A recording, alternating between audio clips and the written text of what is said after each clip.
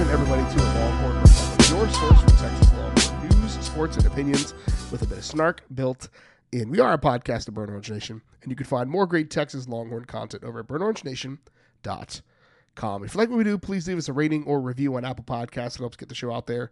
Share this with your friends wherever you found it, whether it was Apple Podcasts, Google Podcasts, Stitcher, TuneIn, Spotify, anywhere where you find fine podcast content. You can find Kyle and myself. Connect with us on social media at Longhorn Pod on Twitter, Facebook, and Instagram, the Longhorn Republic, or shoot us an email, longhornrepublicpod@gmail.com. My name is Gerald Goodridge. I'm your host this week, like I am every week. And I'm joined by a man who loves watching this revenge tour as much as he loves watching the movie Unforgiven. Kyle Carpenter. Kyle, how are you? Oh, that's a good one. I don't know if I fancy myself a Clint Eastwood, Gene Hackman, or Morgan Freeman in this scenario, but I don't know. I love Morgan Freeman in all times. I'll tell you, Gerald. It's been fun to watch. Texas doesn't have to be back. Doesn't have to be anything, but just people who've gotten big in their respective britches, and that could be any number of teams. Too big? Could be. Britches may be a little tight for a lot of the teams in the Big 12 who, have come to some prominence. Probably not coincidentally. At the same time, Texas has struggled quite a bit, and it's nice to remind them that even on one of our worst days, on a very no good, miserable, very bad, lousy day, you still walk away with a W. I'll take it, right? Because it is, it's an absolute travesty, an embarrassment to lose to a team like Iowa State, and we did it 4 times. Don't over here and justify their existence and say, anything other than that. It is an embarrassment to lose to them, and remind their fans that they're perfectly fine with being reminded that their relative size. Those aren't Kyle's words. Those are the sentiments of former players that we've seen on Twitter that, they were parts of championship teams. They're parts of just average teams, right? But they mentioned that, they knew it was bad when Texas was losing to Iowa State, which we'll have another conversation about that later on in culture and all of that. But, in this, Matt Campbell has built something in Iowa State, and maybe he has missed his window to move on, and maybe he doesn't want to move on. We're not the Iowa State folks, but this is a conversation. We're going to talk a lot about this today of Texas seemingly turning the corner, right? Even from earlier this year. Last year, this is a game that Texas loses, and there were opportunities to lose it. And shout out to Xavier Hutchinson for dropping the widest open of wide open touchdown passes that has ever existed. But Texas put itself in position to be the beneficiary of some good luck by coming back and storming back and converting on a 4th and goal to take the lead. So, right, there is an opportunity for those good breaks to happen when you make your own breaks. And for Texas fans, it's starting to feel like the shoulders are relaxing, the cheeks are unclenching, right? It's starting to feel like, are we allowed to feel good? Can we feel good? Or is this going to be another waiting for the other shoe to drop? And I'm conditioned as a lifelong Miami Dolphins fan, as a former New York Metropolitans fan, I'm conditioned for the other shoe to drop, right? It's just starting to feel like maybe, even after Texas Tech earlier this year, that Texas is figuring out how to win ugly, how to win your clunkers, and how to get out of there with a terrible offensive performance from your star quarterback and still come away with a W. Yeah, I mean, I think that's it, right? It's we said it to each other. I think we said it on our instant reaction live stream. It's Texas doesn't win that game last year. Doesn't win that game probably most seasons out of the past 5, 6, 7 years. Gerald made the great point. Tweeted out we didn't win that game a couple weeks ago, right? Against Texas Tech, that script where everything doesn't go right and they do something that you're not necessarily expecting them or ready for. In this case, throw for a lot of yards. Didn't see that one coming. But look, I mean, Texas got its win, right? I won't say first win. Its win against the best defense in the conference, right? Give them credit where they deserve it. That's the best defense in the Big 12 right now. And Texas was able to do enough. 24 points isn't a lot, but look, Texas defense gave up less points than the best defense in the conference. It's saying something. I don't think they have the same level of offense as Texas, but nonetheless, they did what they needed to do. The right players stepped up at the right time. You had some guys who really, when you talk about culture, this was a culture win because some guys who willed it, right? Roshan, Bijan, Anthony Cook, like some seniors, Jalen Ford Jr., guys who have been around who willed that thing over the finish line because they don't want 5 and 7. Like, you have to think the bad taste left in mouths of last year. You have to think the bad taste of losing 4 times to a team like Iowa State that you know you're better than, that literally makes a slogan out of it, right? Out of their entire athletic or football program, at least slogan is 5-star culture, not 5-star players. Like, that is a direct shot at Texas. Loved Roshan tweeting out after the game that it was a 5-star win. That definitely was there. That taste in there. They could have given up. They could have fallen back. They could have laid down. Ugly wins are way better than pretty losses. We saw, I guess you could say, pretty losses last year 7 times. 5 of them. But I'll take an ugly win every day. Like Gerald said, win your clunkers. That's important. Win with your C stuff. Win with not your best stuff. But just make sure that you're not doing that weeks in a row. You got to come back from that. And you could see, OU, Oklahoma State. This is the game in between. Everyone knew Iowa State was down. It was a home game between a Cotton Bowl and a trip to Stillwater that are big games out of. You could see where it could just be a little bit easy. Sark said they didn't need extra motivation for it, but it did feel like in that first half, that first quarter, that they certainly did. We'll just dive in. I mean, we've got a lot to talk about today, but Kyle mentioned the first quarter. The offense was lethargic and the defense got their butts whipped, right? Like Iowa State outgained Texas 101-27 in the first quarter. Texas was averaging negative 1.8 yards per rush. They were averaging 2.7 yards per play compared to Iowa State's 5.9. Texas allegedly did not need extra motivation. But I wouldn't check that against the stat sheet. But Texas got it together, outscored Iowa State 14-0 in the second quarter to take a lead into the halftime to come out and get the ball. We can talk about the second 4 of the middle 8, right? Everybody talks about the middle 8, the last 4 minutes of the first half and the first 4 minutes of the second half. Texas did really well in the first part of the middle 8 and did very poorly in the second part of the middle 8. Was not able to capitalize on a long drive. Bert Auburn kicked a field goal to go up 10. They left like 11-ish points on the board in that run, so Texas should have, in theory, been up 28-7 instead of 17-7 and let Iowa State storm back in. And Kyle, that's been my biggest critique of the offense and of Texas thus far, is that it just feels like when it's time for Texas to lay that knockout blow on an opponent, especially on the offensive side, it seems like there's something missing. Yeah, I would agree with you, right? I would agree that it's not as simple as first half, second half. It's not as simple as anything. I think Gerald said it right. There's those chances that you have to seize the game and just choke the life out of it. They did kind of do that against West Virginia, though there was certainly more meat on that bone. They could have done it better, could have done it earlier. There was some drives where it's like, all right, here it is, just ride that momentum and the finishing blow in the third quarter, right? Against OU, I think they had it because they just were going to beat that team regardless, and they were locked in. But in this one, yeah, there certainly was. Like, take out the fact that they could have had a touchdown, a scoop and score in the first minute, and then didn't even get the field goal, right? That's tough. But look at later, right? When you go touchdown into the half, right? One right before the half, come out with a long drive, 75 yards, and then have to settle for a field goal. That's okay. That's all right. But your next 2 drives are punt, and they score touchdown, right? Like, any one of those, if you're able to get it out. One was also a 3-and-out, right? Like, if you're able to turn that into something, if you're able to stem that tide, if you're able to put a couple plays together, if you're able to dig in the playbook and call something out, if you're able to, push a little harder on the line to give a seam for a running back, there were macro things. There were some quarterback wide receiver issues, some drops on both sides, obviously, some accuracy issues a couple times.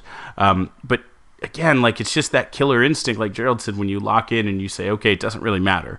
We're going to give our defense a chance to breathe because we're going to get up so big that they don't have to make a stop on this one. It's not mandatory that they make a big play, an interception on the goal line, a fumble when they're driving. Like we don't force our defense to do that. We're the offense that has been so lauded all offseason, each individual talent on it, and then even collectively, right? Like show up and make that play. And it does still feel like that's missing. I will say, look, they got a touchdown when they needed it on a 4th down, and it was their guy, Xavier Worthy. He did step up in that moment, and Sark stepped up as a play caller. I loved it. Like, incredible route from that kid. You think about Jimbo Fisher having that in the bag, they might have beat Alabama. But, Xavier Worthy ran it just so flawlessly, perfectly. And it took some guts to call that, and they executed it. And so, you can rise and execute and win. And that was enough. That was enough to get the win. But what if they could rise and execute and be executioners, right? Like actually cut the game off, like seal it off, and have a nice, easy last 10 minutes where you just kind of ride it out. Like that's that next step we need to see from this team. These things that we're talking about, these things in a win, it could have been a much larger win, a much more padded win. But when push comes to shove, we talked about it in the post game. John Heacock is easily, I will say maybe not easily, but there is a legitimate argument for John Heacock being one of the best defensive coordinators in the country. For sure, he's one of the best defensive coordinators in the conference. And that's what he does is he makes especially young quarterbacks look silly and have tough games. And Quinn Ewers, for his credit, 17 of 26 for 172, a pedestrian number there, but threw 3 touchdowns and really graded out well. And we have to, as we talk about that, shout out, freshman Kelvin Banks, who was one of the top graded freshmen this year. We didn't hear Will McDonald's name a ton, and that's one of the big advantages that Iowa State has is that, like, Will McDonald is a dude, straight up and down. There's no two ways around it. So, like, Kelvin Banks coming in and shutting down one of, again, yet another week, one of the best pass rushers in the country is huge because let's think back. Will Anderson against Alabama, didn't hear much of him, right? It's like the fact that Kelvin Banks has come in and been what he has been has really been, I don't know how to say it other than like a revolution for Texas as far as what they're able to do offensively. Yeah, if you're an elite defensive end prospect named Will, like you don't want to have to play Kelvin Banks. Unfortunately, the Kansas State top edge first name is Felix instead of Will, but that's okay. I think he can do that too. But I mean, speaking of Kansas State, right? Will McDonald had 2 sacks last week against them in a 10-9 game, right? Those things are huge in close games like that, and the type of football that Iowa State wants to play, getting you behind the chains and their defense being able to feast on that is a huge part. I mean, like everyone talks about like Haycock's schemes and pressures and his run fits and his 3 safety look and how all the things they can do to confuse you with that. But their ability to blitz from all kind of different angles is also enormous out of this defense because they can, turn it their 3-3-5 into 5 guys coming, drop the ends, and all 3 linebackers go. Like they can do some different stuff. They really can, and it can be confusing not just for a young quarterback, but definitely for a young offensive lineman. It makes what Kelvin Banks is doing like almost incredible, right? Like it's wild that people aren't talking. You can drop that almost. That's straight up. It's straight up incredible. It is. I mean, that people aren't talking about him as the best freshman in the country, just bar none. And this isn't a redshirt freshman, my friends. This is a pure dancing at prom a couple months ago. Can't grow a mustache to save his life. That's right. I mean, he's big enough. He probably can buy beer. I don't know, but but he's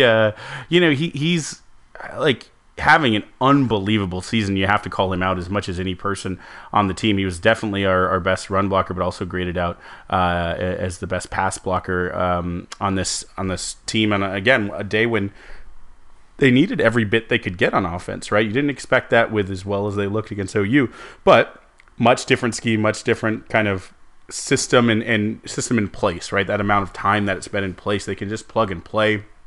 They have guys who know their exact assignment. They tackle really well with, they don't give up the secondary stuff. Like, there was a 3rd down conversion earlier that I thought was, crazy when I watched it. And then I went back and watched the play design. It was a short pass, a crossing route to Xavier Worthy that was definitely short of the sticks. But when you saw the design, it was actually basically a downfield screen. They had blockers set up like a outside the hash downfield tunnel screen. It was a kind of crazy setup. And it was there. It was there for Worthy to go, except the trailing defender, and it's hard to do that on Xavier Worthy when he catches in stride, had a speed burst to get downhill and just chop his legs out. If he doesn't make that play, that's probably a first down in a pretty genius play call. Like, they have the discipline and the ability, even though these aren't, 5-star kids, they're really sound in what they're supposed to do and in that philosophy, and they're empowered to do that. So it's hard to do things. And again, when you need every yard on the ground and in the air against a really good defense, like having a freshman tackle, and give some props to Christian Jones too, is the second highest graded offensive lineman, who looked great. And like both of those guys, I'm so happy for. Banks coming in and living up to hyping the top offensive line recruit in the country, and Jones having a night and day season from last year. And again, you heard Will McDonald's name a lot last year. You've heard it a lot in other games this season. You heard him make one tackle in the third quarter against this one. He just was shut down. Their whole kind of defensive line in front was, and that's pretty incredible. This team, like, we're going to talk about the running backs in a moment, they didn't give up rushing yards all season. This was an anomaly when Texas came in and decided they were going to do that. And you mentioned the running game. This was the stat that blew my mind. If Bijan Robinson was a team of himself, he would have the highest ground total as a team against Iowa State this year. 28 carries, 135 yards. Tack on to that 36 receiving yards, including a massive snag at the end of the first half to kind of set up the go-ahead score for Texas. Roschon Johnson did what Roschon does, comes in 11 carries, 71 yards, but gets the culture play, gets the 5 yards at the end of the game. Jay Witt carries him over the line because, of course, it's Jordan Whittington doing that, right? Like, those two guys, Bijan Robinson, Roschon Johnson, or at least were on Saturday, the heart and soul of what Texas was doing on offense. And we'll talk about on the defensive side just a little bit different, kind of the flip side of that. But like, when those two guys get going, 200 yards between the two of them, there are very few defenses in the country that can do much about what Texas wants to do when both of those guys get off. Yeah, and there was, I think they came out in the second half, and the first play was Bijan up the gut for 8 yards and just looking great. Second one was another gain of 7 yards with good line play, good Bijan, earning every yard. And he looked over to the sideline and he just did a feed me kind of motion. And I said, okay, he's locked in for the second half and in the bag. And it's not wrong. He was. I mean, he looked like a transcendent player who it's crazy that his what he does behind the line of scrimmage, what he does against a really good, not pretty good, a really good tackling, really good schemed team is nuts. He basically came in averaging 111.4 a game, but he does more than that with all of the catches, with just the behind the line of scrimmage yards he's getting. He's averaging 80.5 yards after contact per game, forcing 8 missed tackles, which feels low. But basically, I mean, he's just he did that again, had a fantastic catch for the second week in a row. Just looks like every bit. I mean, 171 yards on 41 snaps, not touches, snaps in the game. I mean, he was the guy. He was everything we wanted him to be in this one. And we, again, speaking of it, needed every one of those yards on their last scoring drive. It was both Bijan and Roschon combining for 72 of the 75 yards on that last scoring drive. So, I mean, they showed up. There was a point in the first quarter on my rewatch, I saw Roschon get frustrated on the third down when they got off the field, and you could see him just kind of shouting at the team, clapping, saying, we got to wake up. And 11 a.m. kicks are terrible. It's no one wants those, including the team. But they needed to be woken up. And again, who's the guy you look to, right? You look to your two running backs who they do it in different ways. Roschon's the more vocal one, but they both did it with their actions on Saturday. Yeah, and I mean, again, that it was culture. It was what Texas has been trying to establish and trying to figure out to no avail for a very long time. And it seems like maybe, just maybe, it's clicked. We mentioned Xavier Worthy as we talked about the quarterbacks, but I think X is back. I think it's safe to say that 8 receptions, 72 yards, 2 scores, including the go-ahead on just the filthiest goal line route I've seen in my life. Jay Witt, man, I needed Jay Witt to do what Jay Witt did on. I didn't realize how much I needed that until it happened. 2 receptions, 27 yards, including a massive touchdown in which he went and celebrated with the mascot himself, JT Sanders. A somewhat pedestrian game from him, 3 receptions, 37 yards, but he happened to, apparently he got under Matt Campbell's skin toward the end of the game, and things got a little dicey and spicy. NSFW, if you're watching, if you've got somebody in the room that can read lips, just don't. Yeah, you know, it's funny. I was after the game on Saturday, I ended up heading out and having dinner at Matt's El Rancho, and then we went out to Gibson Street Bar in Austin, Texas. And I don't know if it was an organized outing or what, but there was a group of about 20 people signing, doing American Sign Language, and you have to be careful in a bar, right? You don't want to walk in between that. Like, I was being very cognizant the first time I walked. Like, you're not just going through a bar, you're walking in the middle of someone's conversation, so you got to be cognizant. But I was thinking about it as I walked through there. I was like, man, all of those players or all of those fans absolutely think Matt Campbell's a dirtbag, because he loudly, if you're reading lips, was shouting, things that are not specific things, right, correct, that are not appropriate, especially towards 18-year-olds, or 19-year-olds. But I'll leave that for another day. Good for this Texas team getting under skin. Good for them, not being a smirking coach's contract extension and payday, right? Because you beat Texas, you take that into your end of season review and say, well, I beat Texas, so I'll take 2 more years and a couple more million, right? Like, that's what some of these Big 12 coaches have been doing. Gary Patterson made a career off it, but now he's on the other side. I'll just say you love to see it. There's no 2 ways around it. And the last thing I want to talk about when we talk about the offense is third downs, right?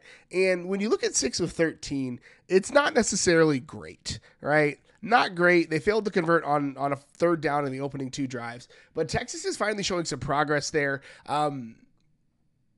They were 15 of 45 through the first 4 games on third downs. The last 3 games, they've been hitting about 56%. Again, they would have killed for 6 first down conversions against Alabama or against any of those teams throughout the first half of the year. We'll talk about third downs for the defense, but I 1 or 2 additional first downs a game, third down conversions a game, and this Texas offense goes from really good to excellent. I think that's something like I'm thinking like next level coming out of the locker room. They didn't convert a third down on either of the first 2 drives. Like, there's an opportunity there for them to, again, put their foot on the throat and really end a game before a team could come back. Especially because Texas has been really money on first downs, right? They can take shots, but it's especially on first downs after they just converted a first down. So whether that's on second down, third down, or they went on fourth, whatever, their next play, that first down, they have some really dynamite stats where they take the shot and they hit it. Or, that's when Sark likes to scheme it up because it's safe, right? You can get something back on second down, you can get back on schedule pretty easy. So third downs are not only crucial because they are, keep your drive alive and they keep things going, but specifically the way Sark likes to call, you get that conversion. There's a good chance you get the shot, and you get, even if it's not the deep shot, you get a chunk play, and you change trajectory, field position, points, drives the game, right? So these are crucial incremental improvements that if they can just keep on the track of getting better and better each week, again, 6 of 13, not the best thing in the world, but 6 of 13 against a defense that isn't making mistakes. They're not making blown coverages. Like, that just doesn't happen with them. The way they play their safeties, like, you just don't get that guy standing, what it felt like, we'll talk about the defense they had, just behind everybody. Like, that doesn't happen. So getting those first downs and being methodical, it's crucial in this game plan, and it was absolutely necessary. The offense did enough to get done, right? That's the story of the game. It wasn't perfect, it wasn't pretty, but it was just enough to get it done. And thankfully, the defense did that as well. So defensively, there's this weird, and I'm just going to go and call it out at the beginning. Like, I don't understand people that want to fire Pete Kwiatkowski. Like, I just don't get it, Kyle, and I'm going to say that with my full chest. I understand people being frustrated by third down defense, right? Like, I get that, but Texas is 3-0 in games where they give up 50% or more of their third down conversion, so maybe it's not as much of a leading metric as we think it is. But, like, Texas, when it comes down to it, this is the stat that jumped out to me, is that this is the first time in 4 years that Texas has held Iowa State to less than 100 running yards. this is the first time in 4 years that Texas has beaten Iowa State. That's the metric that I'm like looking at. I'm like, that they took away what Iowa State really wants to do, because Iowa State really wants to beat you up on the ground. That's what they want to do. And so Pete Kwiatkowski, you can be mad about getting off the field on third downs. We already talked about it. The lack of complementary football kind of screws you on some of that, because if Texas scores 11 points instead of 3 on the first 2 drives of the second half, the defense can play the second half a little bit differently, and things look more like West Virginia and less like what we saw on Saturday. But that's a whole nother conversation. Texas, I think, as we isolate, the thing that jumps out to me is Iowa State could get absolutely nothing going on the ground, and so they forced it into Hunter Decker's arms, and Hunter Decker's made some plays, but when push came to shove, it wasn't enough. Yeah, and look, right, like the thing with Texas this year that they've specifically and uniquely designed this defense for is keep it in front of you football, right? Like, and if you have a linebacker who's going to make goal line interceptions, that lends to bend don't break, and that's great. I don't necessarily want to have to rely on that, but they keep it in front of them and they don't let the explosive plays. This game was a little bit different. They were a little bit more open, and I don't know if losing Ryan Watts early was that crucial to the game plan that it undid some things. They brought freshmen in, and they had really kind of specific assignment football. We know Texas plays a bunch of, an exorbitant amount of zone and middle open zone, right? Like cover 2, cover 4, where that's the soft spot in a zone, and you can sit there and get it. You can run some complementary routes and you can get it, but it also keeps the big plays down. This was an interesting one because when they had some freshmen in there, you saw some big plays, right? The 54-yard pass for a touchdown in the, I believe, third quarter. That was a freshman getting beat on the route, but it was also a senior biting on a really good, admittedly, but play action. Like you've been crushing the run, and I know that you keyed on stopping the run. That was in the game plan, but like, come on, you got to have eye discipline when you're a single high safety. And so that big play, right? There was a 27-yard pass, a 20, a 21, a 20, a 21. It's kind of crazy. Like you don't expect first the Iowa State defense to do that. 18 on a 3rd and 8. That 21 was on a 3rd and 13. You don't expect the Iowa State offense to do that. That 20 was on a 3rd and 10. You don't expect the Texas defense to give that up. And so I wonder what the counterpunch is, because they went in on selling the run, and you're right, Gerald, and it led to a win, right? They didn't give up the points because they made the plays. So if you're going to be a playmaking defense, you can do that. But I do wonder, right, like if you're selling out on not giving up the big plays and they start happening, what are you tweaking next? So I will be watching that for PK, but I agree. I don't think this is, it's tough because the casual fan, the eye test tells you the defense wasn't elite. But we always said in the offseason, they don't have to be elite. This does not have to be a top 10 defensive unit. They just need to be good. I think they were good enough. Gerald said it in the beginning. They were good enough. I would like to see them be better in the future. I would like to see them keep making plays, but then also take away a couple plays. If they can do that, they can help cushion some things. But yeah, I mean, again, they sold out to change Iowa State's identity and challenge them. And heck, Hunter Decker's rose to the occasion, especially the second half, and made some passes. I don't think it's a coincidence that their quarterback receiver, their senior wide receiver who gets 80% of their passing targets, had 10 catches for 150 yards after Ryan Watts, our big corner who is going to be matched up against him, goes down early. Probably not a surprise there, but I did hate how open he got. I mean, even if it's next man up mentality, I would have loved that to be 7 or 8 catches. 10 for 154 is a bit much, even for a really good receiver who's probably going to play on Sundays.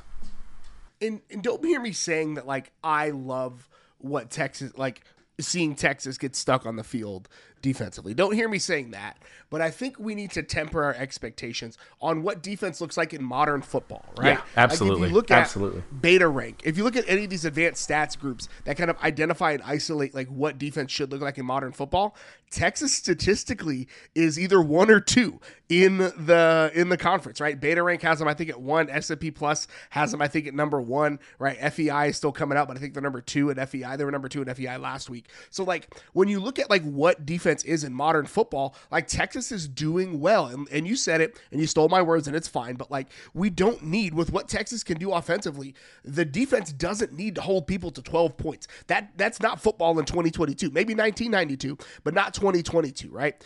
Texas, holding a team to 3 scores in any football contest in 2022, the year of our Lord 2022, is winning football, is winning defense. And that's what Texas has done. Outside of one game this year, they have held every opponent to 21 points or fewer. And that's winning football in 2022 because the Texas offense isn't going to score 24 points most weeks. They're going to score 35 or 40. Like, that's what we need from the defense is keep them to 3 scores. We'll put up 6 and we'll go win a championship, right? It's like what they're doing now is winning football. We're still not conditioned to seeing what it looks like. And is it perfect? No. Are they getting off the field as often as I would like them to? No. But again, there's some complementary things missing, and there's an opportunity for some of the young guys to step up and make some plays. But when push comes to shove, 21 points or fewer in 6 out of 7 stinking games is really freaking good. Like, I don't know any other way to say that.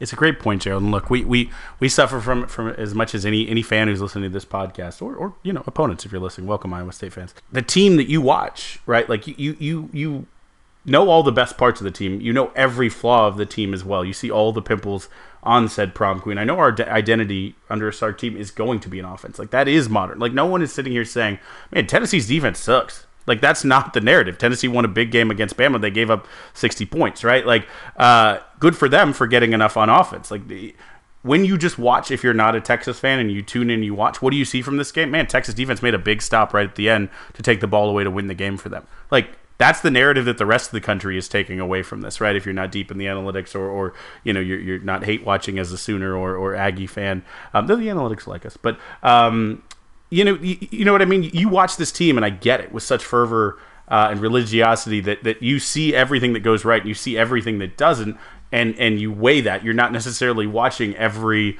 Ole Miss, every Tennessee. Like, you're not watching these other good teams that are inside the top 5, top 8. And seeing they have a lot of these same flaws. Like Gerald said, this is defensive football. Like, Illinois is really good. They're good at defense. They play a lot of man coverage. They do it better than anyone can figure out how a team is doing right now. But they're not a particularly good offensive team. They have an identity. That's what they do, right? Like, you can't I always joke about it. You can't max out everything on your XP. When you create a player, like when I was 13, I used to always make them a 99 and everything, but it runs out of being fun. It's not real, right? It doesn't happen. You have to spend your points somewhere, right? Your hit points, your experience points, however you like that, somewhere. And this team is going to, as the offensive line matures, as the offensive players get a little bit older in some skill positions, be an offensive-focused team. That's what they want to be. They want to play good enough defense to win. Like Gerald said, if you're giving up less than 21 points with the way this team wants to play, that's winning football. That's 21st century winning football, and you just have to, you have to breathe. Yeah, like it was not a perfect defensive game, but it was winning football. So yeah, as of last week, because we don't, FEI usually updates on Tuesdays, like pulling back the curtain. We record this on Monday nights for a Tuesday publish. But as of last week, Texas was 8th in the country in defensive efficiency. Right, when you look at that, like that's a really really good number. Like they're a top 10. Did you expect that, Gerald, in the beginning of the season? Yeah, if you would, based on. You and I said it in our season preview. I needed them to go from 50 to 20. Yeah, is what I needed. 30. I think we said 30. Like 20 is a dream.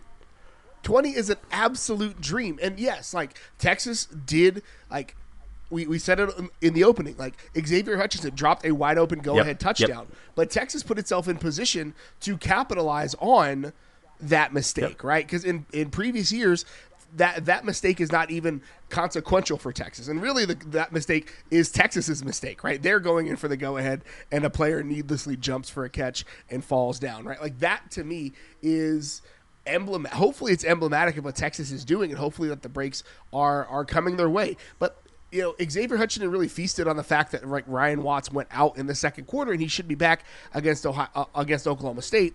But like Austin Jordan came in, and seeing a freshman who's not quite up for the stage, that's just kind of par for the course. He needs to get it together, but. We have to call out Jalen Ford and his performance on Saturday, right? Like Big 12 Player of the Week, named to the Lombardi Trophy watch list, like one of the top players according to Pro Football Focus. Timely interception, fumble recovery based off of Anthony Cook's big. We'll call it. Iowa State fans are very upset about it. They're breaking down the film like it's JFK's assassination and the Zapruder film. But like well, I don't want to get into the semantics of targeting, but like the fact that it was called poorly earlier in the year doesn't mean that it should have been called poorly again. That means that the rule is inherently flawed and needs to be adjudicated more consistently, right? But that's neither here nor there. That's the call that was made. The ball came out according to the refs. Texas recovered it and won the game, right? Like those to me, when you are not when you're not at your best, can your best players make one winning play? Can they make just one more play? And that's what we saw from Texas, right? Can you just make one more play? And that's what Texas needed. That's what Texas got. And ultimately, Texas came away with the win. Yeah, I just want to give shout out because you talked about Ford and he was one of the best players in the country. It's if you haven't been paying attention to this podcast and our preview podcast, and we're not alone in that, but we talked about him as maybe the most important linchpin on this defense this year. He is leading the Big 12 in total tackles, solo tackles, and leads UT with tackles for loss. So he's doing pretty darn good. I also would be remiss if I didn't call out Ryan Watts. Had 7 tackles in the first quarter in 20 snaps. That's hard to do for prime Gerald hero Zach Thomas. Shout out to your Miami Dolphins. Moro Ojimo, 3 tackles, 1.5 tackles for a lost sack. They didn't get enough pressure in this game, I'll be honest. There's one thing you want to nitpick, right? Like when you talk about, hey, how come they beat our secondary? Like you'd like to get pressure on Hunter Deckers and not give him the game plan that basically everyone is taking against Texas. Like it's we say this every week, right? Like they're gonna get the ball out quick and exploit soft zone, and it is what it is. You have to make winning plays if you're going to do that, and they did it. So can they keep doing it? But I thought there were a couple individual players who were stellar. Overshone was good in this one. It would look even better on the score sheet if he had a scoop and score blocked punt for a touchdown, but Anthony Cook did run into the back of him. But Overshone flew around a bit, had a good game as well. You didn't see the big boys do a ton, but that's because they just ran into a wall and they didn't necessarily have to, but they did, Sweat and Murphy and Coburn definitely took away the inside stuff as well. So there are things to talk about, things to pick, but we're talking about a winning team, and at the end of the day, I'm okay with that side of the ball. If they can do this as a minimum baseline, like, right, this is the worst it gets. If this is it, I'm okay with that. I'm a big fan of Snacks Coburn continuing to have a contract here. He needed it, we needed it, and Texas is better from it. Special teams. Iowa State continues to be a sieve as it relates to special teams. Texas blocked a punt on the opening drive. Should have been a scoop and score. Again, Anthony Cook's forced fumble on the last play of the game was him making up for basically costing Overshone a score on the opening drive of the game there. Keelan with another block. Big ups for him. Keelan also had a massive punt or massive return that was called back by a holding call. I think the thing that is problematic for me is Texas now has a scholarship punter and a walk-on punter, and neither of them has been good this year. And it sucks because we are big fans of Isaac Pearson, but like, where is he? Like, that's what I'm trying to figure out. It's like, he redshirted last year to get ready for it. Like, I need production from this pro kick guy, because like, this is like, that is the missing piece, I think, for me, as Texas looks at its ability. Like 35 yards a punt is not getting it done. Yeah. I love what he did specifically in the Bama game. I would like to see that again, or take a look, right? Like, I understand someone once asked me, like, if you had to pick a punt returner who would never fumble the ball, or a punt returner who could get you 10 yards to return every time, what would you pick? And it's a punt returner who wouldn't fumble the ball, right? The same thing with your punter. Would you take a 35, 38-yard average every time, and he never gets blocked, never bobbles it, probably over, a guy who's demonstrated some hand issues, right? And I think that we've had some amazing pro kick guys, but for whatever reason, kicking that or catching that egg-shaped thing that isn't quite the rugby football, if you haven't done it your whole life, is a little bit difficult. So hopefully Pearson can get that worked out, because he definitely has a bit more leg. But here's the thing, right? Like, Auburn only hits field goals when they matter. We know that about him. He can only hit clutch field goals. That might be something to watch as well. But I'll give special teams a B plus in this one, just for the block punt and the return that should have been. So quickly, Kyle has taken a lead, extended his lead in the Podstradamus picks 9-7. Texas did not score 30 plus points. Texas did, however, win the turnover battle. I had Ewers going for 250, did not do that, and Texas did not hit 2.5 sacks. So Kyle currently leads the Podstradamus 9-7. So we'll be back on Thursday with our preview podcast breaking down the pivotal pre-bye week matchup with the Oklahoma State Cowboys. So now's the part of the show where we whip around the rest of campus and we down the 40. It was a winning weekend for a lot of folks on campus. First of all, the best team on campus, most consistent team on campus, who Texas football thinks it is, number 1 volleyball, swept Kansas State, never in doubt, 25-16, 25-17, and 25-13, before putting the boots to number 18 Baylor 3-1. Texas took the first set 25-19, but Baylor closed the second set on a 6-0 run to win that one after Texas led 22-19. Seems like Texas took that personally and won the next 2 sets 25-17 and 25-19. Big weekend from the ladies. Big weekend from Logan Eggleston doing what she does, continuing to just dominate. Logan Eggleston had 20 kills and 1 ace against Baylor, had 13 kills and 4 aces against Kansas State. So this weekend she became the all-time ace leader at Texas just because she can do everything well, it seems. And so, not only does she have a crazy hitting percentage, not only can she pass, but she's also, our all-time ace leader. Just an all-time Longhorn. Love Logan Eggleston. But yeah, some of the usual suspects. Maddie Skinner, who now is a usual suspect, good for her, had a solid weekend in both games. Asia O'Neal was there. Sage Kahanahana Torres, kills and digs all over the place. Molly Phillips getting in there. I thought this was a great weekend, especially because Baylor posed the biggest challenge remaining on their schedule all year. And yeah, they got a little adversity. They dropped their 6th set of the year or whatever. But they rallied back and they did what they needed to, and they showed a championship heart. And this is a team that looks every bit the number 1 team in the country. Yeah, going on the road and doing what they did to the number 18 team in the country is huge. Next up for Texas, heading to Ames, Iowa on Wednesday to take on the Iowa State Cyclones before coming back home and hosting West Virginia at the Greg on Saturday. Number 22 Soccer keeps its unbeaten streak alive with a come-from-behind 2-1 victory over West Virginia. West Virginia actually jumped out to a lead early in this one, but Texas took advantage of an early red card ejection and then closed it out late in the second half. Yeah, this was I saw a national soccer writer say this was the moment that he said Texas is for real. This was going into West Virginia and winning is no easy feat. They're one of the better teams in the conference. They a really good program.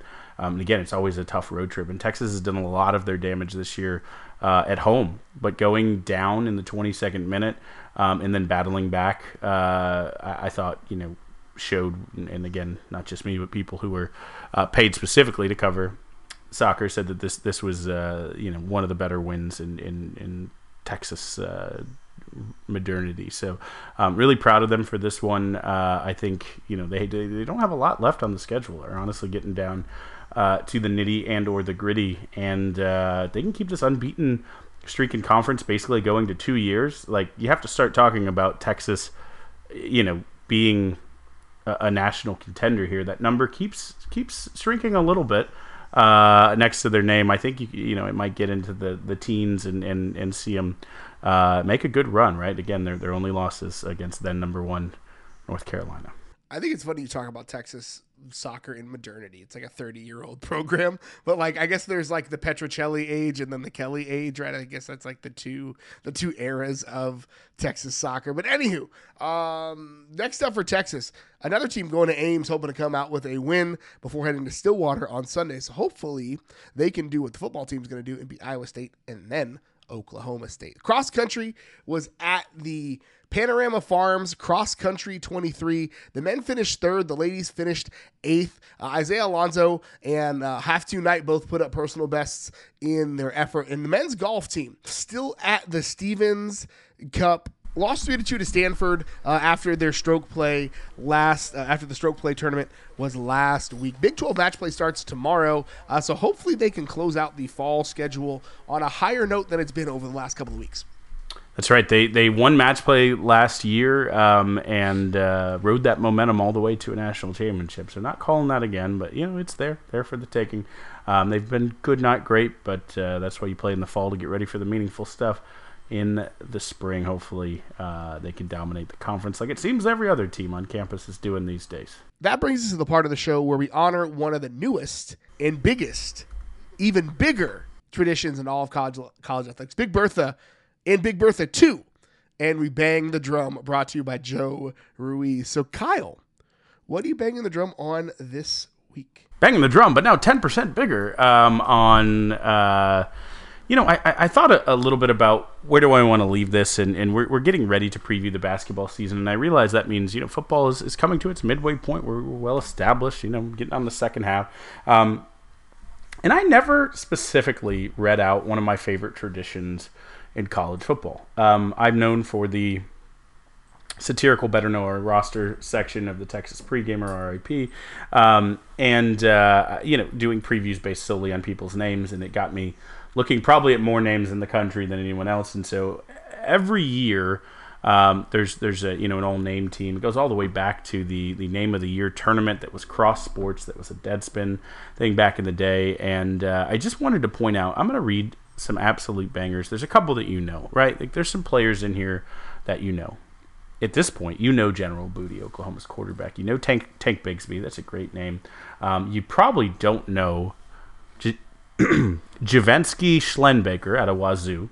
If you paid attention, Boogie Knight is the best receiver at ULM, but Booby Curry is the best receiver at Buffalo. I don't know, but he's the best named one. To Coldus Crawford, you heard that name up at Nebraska. Jaeger Bull. That's right, Jaeger Bull. Former Rice guys at Wake Forest, now tight end. The offensive line is just so great. You could go 20 deep on this, but Dylan Deathridge, Wing Green from Georgia Tech's wing offense, Tiger Shanks at UNLV, Panda Askew from Charlotte, and Malasala Amuvave Lalu at Oregon was my favorite name there. You go to the defensive side, you have Shitta Silla, of course, from Boston College. That's Shitta Silla. Demon Clowney from Ole Miss, which just feels like, I feel like Dabo shouldn't have recruited that guy. Yeah, well, I feel like it should have been a mid-2000s free Darko college football blog where you just take someone's name. But Blazin Lono Wong out of Arizona State. Fish McWilliams, of course, UAB. Shouts to our boy, Burn Orange Nation's finest Daniel Sehorn. Buck Coors is the most Wyoming linebacker name I have ever heard in my life. His name is Buck Coors, which is incredible. Hot Rod Fitton out of South Carolina. Bumper Pool, of course, we remember him from the Arkansas days. Storm Duck, playing for Mac Brown up there in North Carolina. Kool-Aid McKinstry, saw him. Everyone's familiar with him. Wasn't going to keep it just Arizona State. We also have Arizona's Ephesians Prysock, a defensive back. And then LSU, this is my favorite LSU name of all time. Major Burns is a defensive back. Major Burns. And a place where they just name people General for fun. And, the booties are from there. And if you're a captain of industry, you'll probably get, some level of military nom de plume. Major Burns as an LSU defensive back feels good, and I won't forget, we do have Bubba Boxa from Houston, and the kicker, and Patty Turner from Colorado State, rounding out with the punter. So just wanted to read that off as we're in the throes of football season, the most perfect time on earth, college football season, and I could go 10 deep. If you want more of these, just hit me up on the social medias, and I can give you I can go 20, 30 more deep. I didn't even talk about Smoke Harris out of Tulsa, wide receiver. There's a Utah player named Money Parks. I could go for a long time here. So if you want more Mac Hippenhammers out of Miami, Ohio, just hit me up. Kyle, I love what you just did. I'm a little disappointed that you forgot UTSA's finest, Pig Cage. I did forget Pig Cage, and I made such a big deal to talk about Pig Cage in our preview. Sophomore from Kenner, Louisiana, transferred from LSU. Piglet Cage. Piglet. Is that actually his name? Pig. I should have just went with it because Piglet was perfect. But No, I like college football is just the best. I absolutely love it. So I'm banging the drum this week on a controversial subject, and it's fine and deal with it. It brings me no joy as somebody whose day job is like helping organizations establish culture. Watching somebody who thumped their chest on Texas about culture absolutely coming apart at the seams and showing that truly culture is not defined when you're good, but when you suck. Culture is about what it's like when you're down. Culture's about what it's like when you're struggling. Culture's about it is about what it's like when you've lost 4 conference games, right?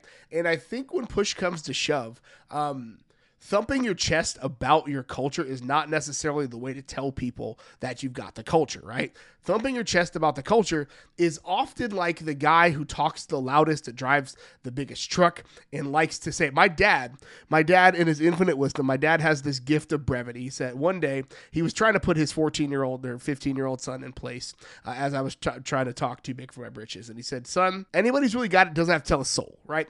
And as I think about what happened on Saturday, right? And part of that was JT Sanders talking noise to the sideline. But like when you have a 5-star culture, letting a 19-year-old get under your skin as a 42-year-old millionaire doesn't really happen, right? Like the culture's only skin deep when those types of things happen, right? And we've been praying and asking and wishing and offering sacrifices to Jobu and at the Western Wall and at any other place you can for Texas to figure out what its culture needs to be in order to win. And hopefully this Saturday was emblematic of the culture that Texas has. Seeing Jordan Whittington say, Roshan, I got you. I'm going to pick you up and take you an extra 3 yards and we're going to win this dang game, right? Seeing Bijan saying, feed me, we've got these dudes, right? Seeing Quinn Ewers have his worst game of his career come out and drop a freaking dime to Xavier Worthy on the goal line, 4th and game. That to me is culture, right? That to me is emblematic of the culture that Texas wants.